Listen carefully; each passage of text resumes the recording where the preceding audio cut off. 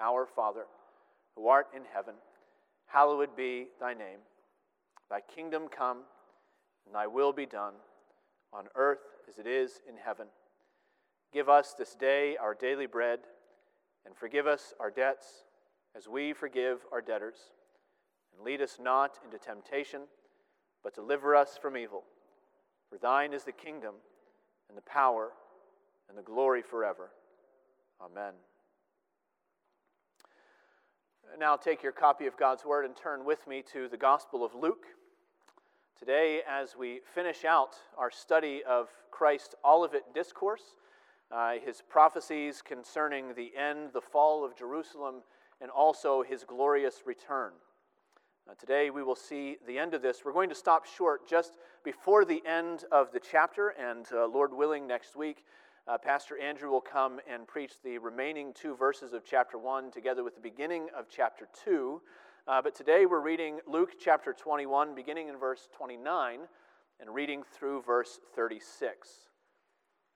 Luke chapter 21, beginning to read in verse 29, and reading to verse 36, and we will hear a call to get ready and to watch and to wait for that day as we read together.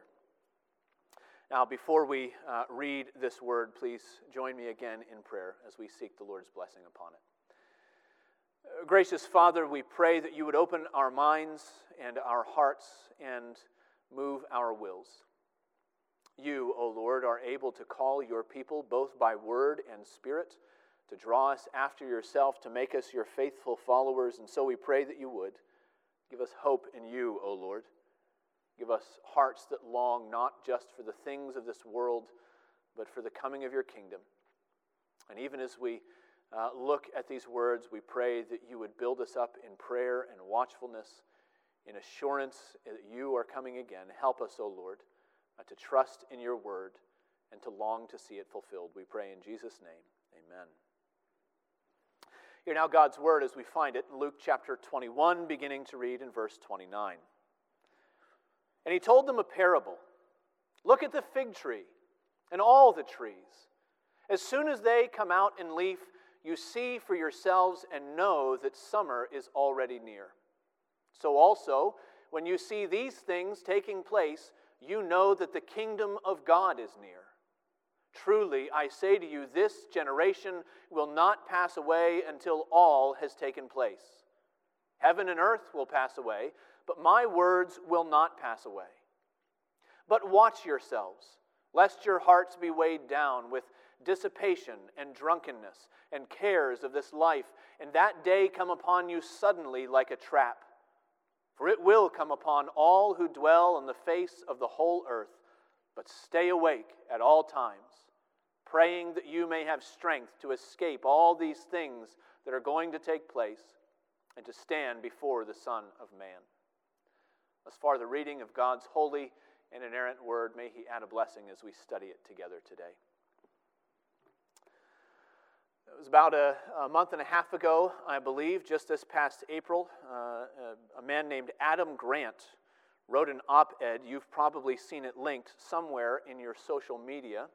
But Adam Grant wrote an op-ed that was published in the New York Times where he was attempting to give a name to what he called the lockdown blah that many people were experiencing during the pandemic. He suggested that for many folks it was the long-term emotional effects of cutting off our social contacts and doing our jobs from home in our pajamas that might have contributed to a foggy, listless, plodding sensation over the last year and change. It was a sense of continuing through the motions of each day, certainly, but doing so without a sense of purpose, without a sense of passion. And Grant labeled this experience languishing. Languishing. It's what he calls the neglected middle child of mental health. The void between depression and flourishing. And he cited recent research. He claimed that languishing can dull your motivation, that it can disrupt your ability to focus, and that it might even triple the odds that you're going to cut back on the work that you need to do. Languishing, says Adam Grant. But you know how it goes in our modern age. The voice of the prophet has been replaced with the voice of the therapist. And yesterday's sin is today's psychological suffering. As it turns out, actually, the early church had a word for this weird sort of shadowland between energy and hopelessness, and they called it the sin of acedia. Acedia was once considered the eighth deadly sin, before it was rolled into the sin of sloth. Acedia was a distinctly spiritual malaise, not just a general malaise out in the things that we have to do around us in the world, but a spiritual malaise. It left the sinner muddling through the motions of their faith, but without any zeal for the Lord, without ever longing for the things of the kingdom. Acedia was the church in Laodicea. Neither hot nor cold. It described the slow stagnation of the kind of discipleship that keeps one eye on Jesus, but has the other eye constantly scanning the horizon for some distraction. It's really not very far from what Jesus is calling us out of in these verses. Watch yourselves, he says.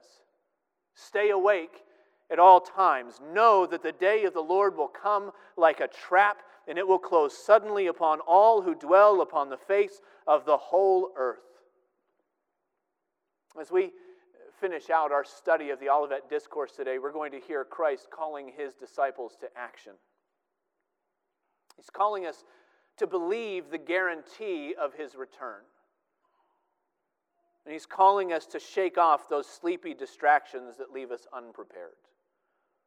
And so in these verses, we find a call to stay ready for the return of our Savior. Now, in this passage, Jesus gives us here a word of assurance and then a word of instruction. That's how we're going to approach it today, a word of assurance and a word of instruction. The assurance comes first in the form of this parable. Jesus says, pay attention to the trees, because as soon as you see them come out in leaf, you can see for yourself and know that summer is already near. A few weeks ago, my family and I, we took a family trip to Pennsylvania. And when we left our yard full of gray trees covered in sticks and twigs.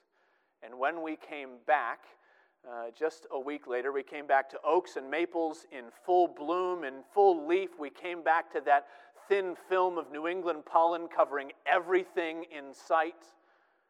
And we know how it goes. We've gotten used to these things. It's just the rhythm of the seasons. We get used to seeing those signs that let us know that by the end of the week, 90-degree days are on the way.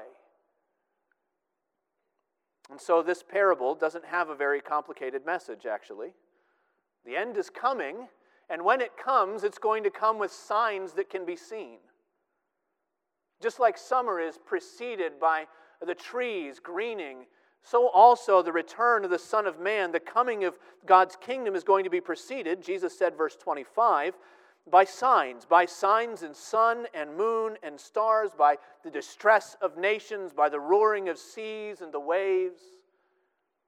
These are the leaves and the buds that break on the twigs in early spring that let us know that something's happening. And for anyone who is even halfway paying attention, the point of this is that it's going to be unavoidably obvious that something serious is about to happen. And Jesus has told us about these things beforehand for a purpose, so that when they happen, and if we see them happening, we can exercise discernment without anxiety. In other words, there are at least two errors that we can fall into concerning the signs of Christ's return. The first error is that of being so ignorant of what Christ has promised that we refuse to see what's already in front of us. You remember back in Matthew chapter 16 that Jesus chastised the Pharisees because they were experts in reading the signs of the sky. They knew what the weather was going to be like. They knew if rain was coming tomorrow because of the color of the clouds, and yet they had no idea about the spiritual signs letting them know that the Messiah was walking among their midst. And there will always be people who fit the description of the Pharisees.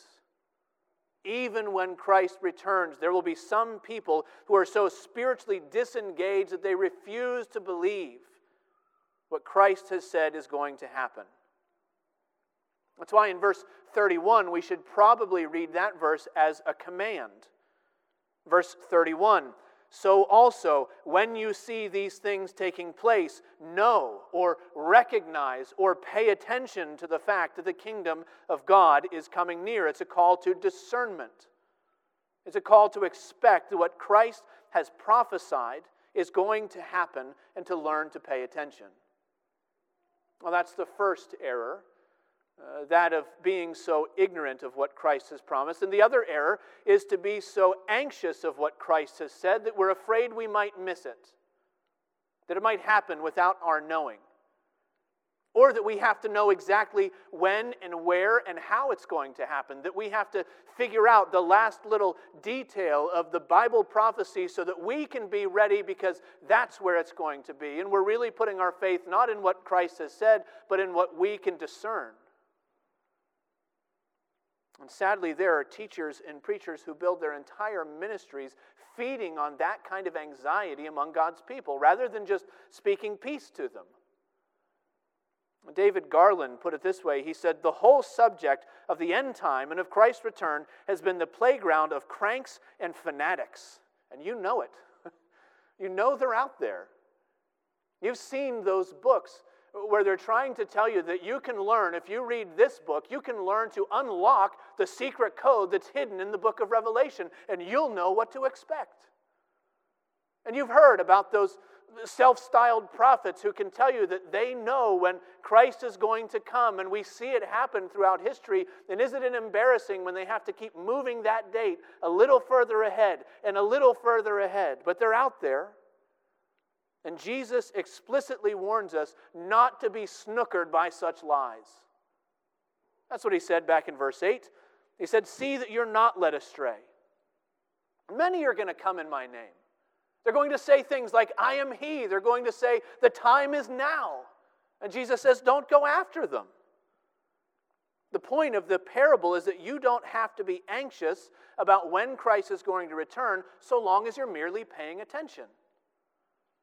When the trees come out and leaf, you can see for yourself that summer is near. You don't need a Bible code book. You don't need a modern-day prophet. You don't need some latter-day saint telling you what to expect and when it will come. Jesus says, when you see the signs, you'll know. Simply watch, simply wait for what Christ has declared, because the end is going to come, and it's going to come with signs that can be seen. It's also going to come according to Christ's word. Now, verses 32 and 33 are here for a very specific reason. Both of them, I think, are here to give us confidence in what Christ has said. He tells us that his word is more permanent than the heavens and the earth. It is more durable than the creation itself. All that Christ has predicted is going to be accomplished. Nothing is going to be left out of what he has declared. And this is an amazingly bold statement. Jesus is putting his word on equal footing with God's word, because the grass withers and the flower fades, but the word of our God will stand forever. And no prophet in all Israel's history ever had the guts to say anything like what Jesus is saying about his own preaching and teaching right now. They all talked about the authority of God. They pointed beyond themselves and up to God. But Jesus says, my word will last, just like the word of the Father. Jesus speaks his own lasting word, and this is meant to give us confidence, assurance in what he's declared. But many people never get to the assurance of verse 33 because they're too busy tripping over the language of verse 32. Truly, I say to you, this generation will not pass away until all has taken place. Well, that's a statement that is difficult on the surface, isn't it? We read that and we realize that if Jesus meant generation the way we typically think of a generation, then at least either Jesus has gotten something very wrong about the second coming, or we have. Now, given the choice between those two, I would say that it's pretty safe that we're the ones who are mistaken. But that hasn't stopped liberal scholars, it hasn't stopped unbelievers for hundreds of years of saying that Jesus can't be trusted because of Luke chapter 21, verse 32, and what he says there. In fact, even C.S. Lewis, the great defender of mere Christianity, said that this verse and the parallels in the other Gospels, it is the, quote, most embarrassing verse in the Bible. And so some Bible scholars like to suggest that Jesus was wrong, that he wrongly expected the kingdom to come in fullness and in power and ultimate revelation and the height and the consummation of his kingdom, that he expected it within just a few decades maybe. Because that's what a generation means. It's 30, 40 years, give or take. And so what are we to do with this verse? Well, without examining every option, there are a few interpretations and some that I think we ought to consider. For some believers, some of our brothers and sisters in the church, this word is interpreted literalistically. They take this word pretty narrowly, generation. And so they suggest that Jesus has in mind not the end of the world, but just the fall of Jerusalem. Actually, that happened within about 40 years' time from when Jesus was preaching here. And probably many of the men who were there and listening to Jesus preaching and teaching, they would have seen the temple burn at the touch of the Roman torches. But when we consider the context, I think we have to say that this is actually about something larger than Jerusalem. This statement, verse 32, it's sandwiched between Jesus' promise in verse 28 that redemption for God's people is coming, and between verse 35 that it's going to come upon all those who dwell upon the face of the earth. We talked about a little bit of that last week, if you were here, that I think this is about something bigger than just Jerusalem. And that means that the other option is to understand generation more broadly. Not referring to a group of people defined by when they were born, but a group of people defined by their spiritual approach to things. Dale Ralph Davis says, people not defined by time, but by type. And very often in the New Testament and even in the Old Testament, the language of generation, the word geneia in Greek, is used to speak of a type of people, those who are gathered together with a similar focus or a similar approach. Take a look back at Luke chapter 16, verse 8. Luke chapter 16, verse 8. This is the parable of the dishonest manager. And Jesus says in Luke chapter 16, verse 8, that the master commended the dishonest manager for his shrewdness, for the sons of this world are more shrewd in dealing with their own generation than the sons of light. So there are sons of light, and there are sons of this world, or sons of this age. And actually, they're both alive at the same time. Who knows? Maybe they were all born within the same decade or so, but they belong to different generations. Different types, different groups of people who are approaching God and spirituality and faith and matters of morality in completely different ways. They're parts of two different types of people. So if you have a different English translation, yours might use a different word than generation. It might say that the sons of this age are more shrewd in dealing with their own people, or with their own kind, or even in dealing with the world around them. But this is the same word. That's the same word, generation. So at least in Luke chapter 16, and I think in several other places in Luke's gospel, Jesus is speaking about a generation as a type of people. It's a broader use than the narrow one that we're used to. And I think we could say perhaps that Jesus is also using that here in chapter 21. In fact, I think that's exactly what Jesus is doing. Jesus is speaking of a spiritual generation. A group of people that are united in the way that they approach Jesus and the kingdom of God. Well, if he is speaking about a type of people, a spiritual generation, which spiritual generation is he discussing here? It could be that Jesus is speaking about that wicked, unbelieving generation that he so often preaches about in Luke's gospel. That unbelieving generation was often shorthand for the Jewish nation as a whole. In fact, Jesus in Luke chapter 17 Verse 25 predicted that the Son of Man must suffer many things and be rejected by this generation, the Jewish people. But that approach to Jesus actually wasn't confined to people with a Jewish heritage. Actually, anybody who is against Christ and against his kingdom, they fit into that same category. All those who desire to see Christ's kingdom topple, who want nothing to do with his reign in glory.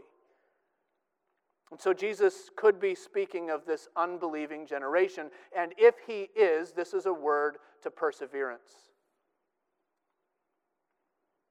If that's what Jesus means, he is reminding his people that while we wait for his return, we're going to wait in the midst of a crooked and perverse generation. That the church will never lack adversaries among the unbelievers who love to mock and deride our faith in a Savior who's coming again. And far more wonderfully, I think Jesus actually has in mind the generation of his people. His elect, his faithful believers. Consider the context. Jesus says heaven and earth will pass away. He says his words will not pass away. And in fact, until it is done, this generation will not pass away either. This generation that he has in mind is among those things that endure, while Jesus says that even the powers of the heavens will be shaken. It's a word of assurance, you see. It's a call to rejoice in the peace of the Lord. Yes, we wait in the midst of turmoil and strife. Yes, we wait as sons of light in the midst of a crooked and perverse generation. And yes, we wait and there are unbelievers sneering and saying that the Savior's not returning. But while we wait, we have this promise that Christ will sustain his church. His elect will never be consumed. This crooked generation will not prevail over the generation of his children down to the day of his return. This actually was far and away the most popular interpretation of this phrase here, this generation in the early church. In the first few generations after the resurrection and ascension of Christ. Here's how John Chrysostom put it in the 4th century, 10 generations after the ascension. Chrysostom says, "All these things shall surely come to pass, yet the generation of the faithful shall remain. For both Jerusalem shall perish, and the more part of the Jews shall be destroyed, but over this generation nothing shall prevail. Not famine, not pestilence, not earthquake, not the tumults of wars, not false Christs, not false prophets, not deceivers, not traitors, not those who cause to offend, not the false brethren, nor any such like temptation whatsoever." This seems to be the message, this word of assurance that Jesus has for his people, that the generation of the faithful shall remain. It's a word of assurance to give us hope in what he has said. Not only that it will come to pass, that not only that his kingdom will come in glory, but that his people will be there to see that day. There will always be a church on earth, no matter how loud the opposition, no matter how violent the persecution, no matter how sly the schemes of the devil against her. Christ's generation of faithful ones will never pass away until all has been fulfilled. And this is a call to assurance. The end is going to come with signs to be seen, but it's going to come according to the word of our Savior. Not a jot or a tittle of his word shall go unfulfilled, and so he tells us to be prepared, to stay ready for the return of our Savior. That's why in the second half of our passage, Jesus transitions from a word of assurance to a word of instruction. He wants to tell us how to stay ready, how to be prepared. And so for one, Jesus says that we need to guard against distracting indulgence. We need to guard against distracting indulgence. Take a look at verse 34. "But watch yourselves, lest your hearts be weighed down with dissipation and drunkenness and the cares of this life, and that day come upon you suddenly like a trap." Oh, it's like the feeling of going to the dentist. And you're getting your yearly x-rays, and before they begin, the dentist pulls out that heavy leaded smock and lays it on you in the chair, and at first it feels kind of sterile and plastic, but there's something soothing about it. It's like that weighted blanket that you put on your dog to keep them calm during a thunderstorm, and you just sink into the chair and you think, I don't know that I ever have to leave where I'm sitting right now. Watch that your hearts are not weighed down, Jesus says. Now, Christ knows that as we wait for his promises, we are all too easily distracted. We're too easily seeking out those diversions that feel soothing. Those things that make us think that there's no reason to hope for anything in life beyond the reach of our chair or our computer screen or the next drink that we can pour into our glass. And so the passage mentions dissipation and drunkenness, wastefulness, ungodly excess that dulls our senses, that clouds our thoughts, the kind of thing that leaves us unprepared and, quite frankly, uninterested in serving Christ our Savior. The word dissipation really is a pretty unsavory word. It really indicates the hangover that you experience after a night of heavy drinking. And so this is talking about that alcohol-induced haze that follows a few too many weekends, throwing back a few too many beers, engaging in that great American pastime of living for the moment. Don't let your hearts be weighed down, says Jesus. And he also warns us, though, about the cares of this life. The word here is related to biology. And so it's not talking about those grand life-changing anxieties, those great moments that weigh upon you. It's talking about the daily scheduling and the routines and the what shall we eat and the what shall we wear and can we make sure that our bills are paid on time and who's going to be picking up little Johnny from soccer practice. And on the one hand, we find a stupor of debauchery, and on the other hand, this flurry of seemingly harmless activity. And Jesus says, watch out, because they both have the power to anesthetize you, to take your longing for the things of the kingdom and to bring them down to the things of this world, and to anesthetize you and to desensitize you to the fact that our greatest joy doesn't consist in food and drink and filling up our schedules. And if you're wise, you'll apply this passage to whatever other categories that go beyond alcohol and busyness in your own life that tempt you to settle in and to settle down. Phil Ryken says, any interest or entertainment that we use to escape from serious issues of life and death and eternity causes the same problem. And so it could be video games or television or romance novels or you pick, whatever it is. And we have to be on our guard. We have to keep watch over our hearts that we're not too quickly, too easily distracted. We don't forget that we're meant to be waiting for something better. We have to watch that we don't forget that we're meant to be about the work of Christ's kingdom until he comes. And we have to guard against distracting indulgence. But Christ also calls us to stay alert through constant prayer. This is his other word of instruction for us. Now, at the end of his teaching, where Jesus mentions prayer in verse 36, stay awake at all times praying. Actually, that word, prayer, functions as what the scholars like to call an instrumental participle. It's a fancy word of saying it tells us how we stay awake. It's the method of rousing ourselves from spiritual drowsiness. So if it helps you to understand what's going on, you can read verse 36 with one little word, by, inserted. But stay awake at all times by praying. Stay awake by praying, and pray that you might have strength to escape all these things that are going to take place and to stand before the Son of Man. And it's that scene with Jesus and his disciples in the Garden of Gethsemane all over again.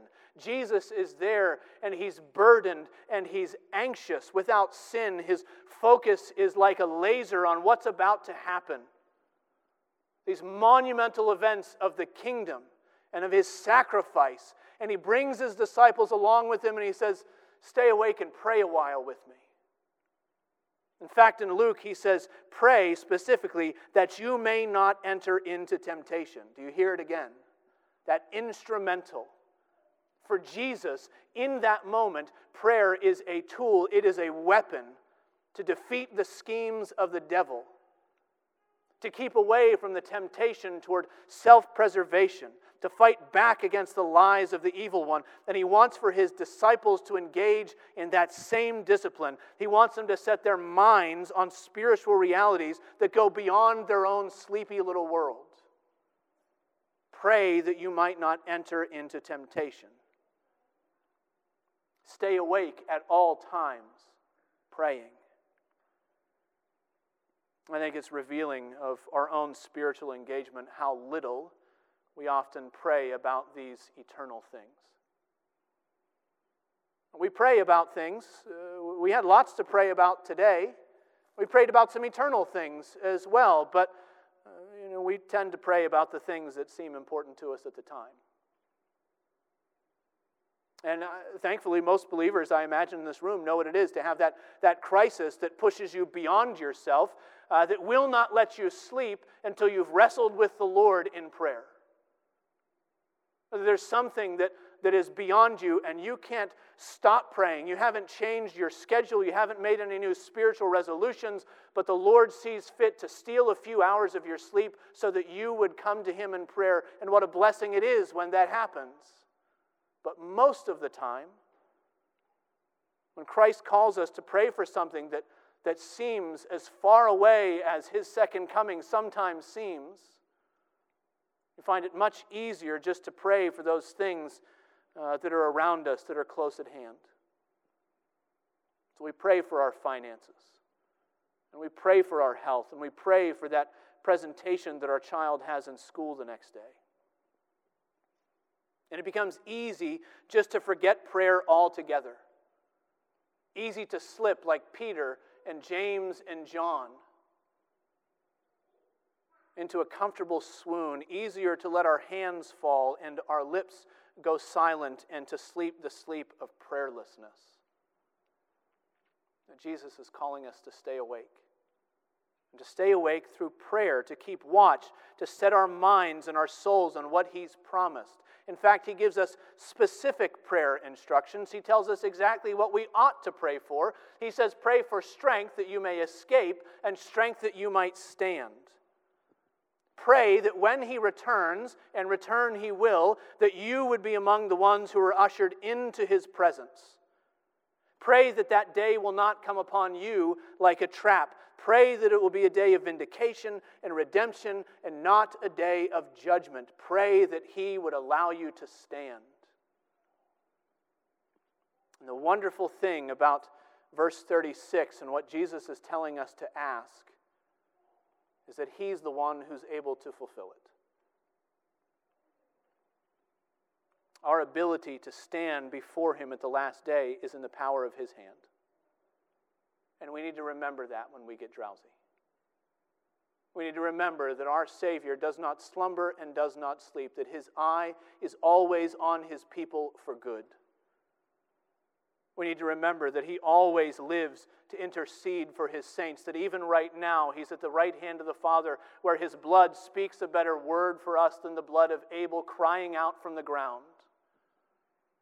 That Jesus, by His life and death and resurrection, is our great intercessor. You need to remember that we don't stand by our own power, but we stand in His strength. And Christ is there waiting until that day when all His enemies will be made a footstool for His feet. And on that day, it is Christ Himself who's able to answer this prayer that He's telling you to pray right now.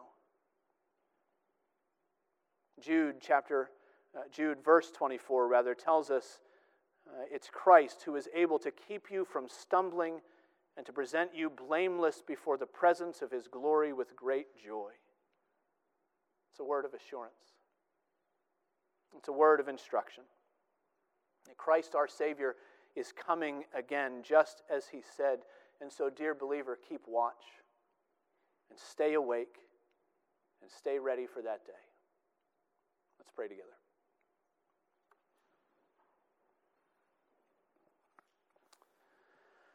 O Lord our God, we thank You for Your gospel. We thank You for our risen, ascended Savior who will come again in the same way that the apostles saw him go, coming on the clouds of heaven, the Son of Man, bringing redemption with him, calling his people to himself. O Lord, come, Lord Jesus. Come quickly, we pray. And help us to be ready for that day, we pray in Jesus' name. Amen.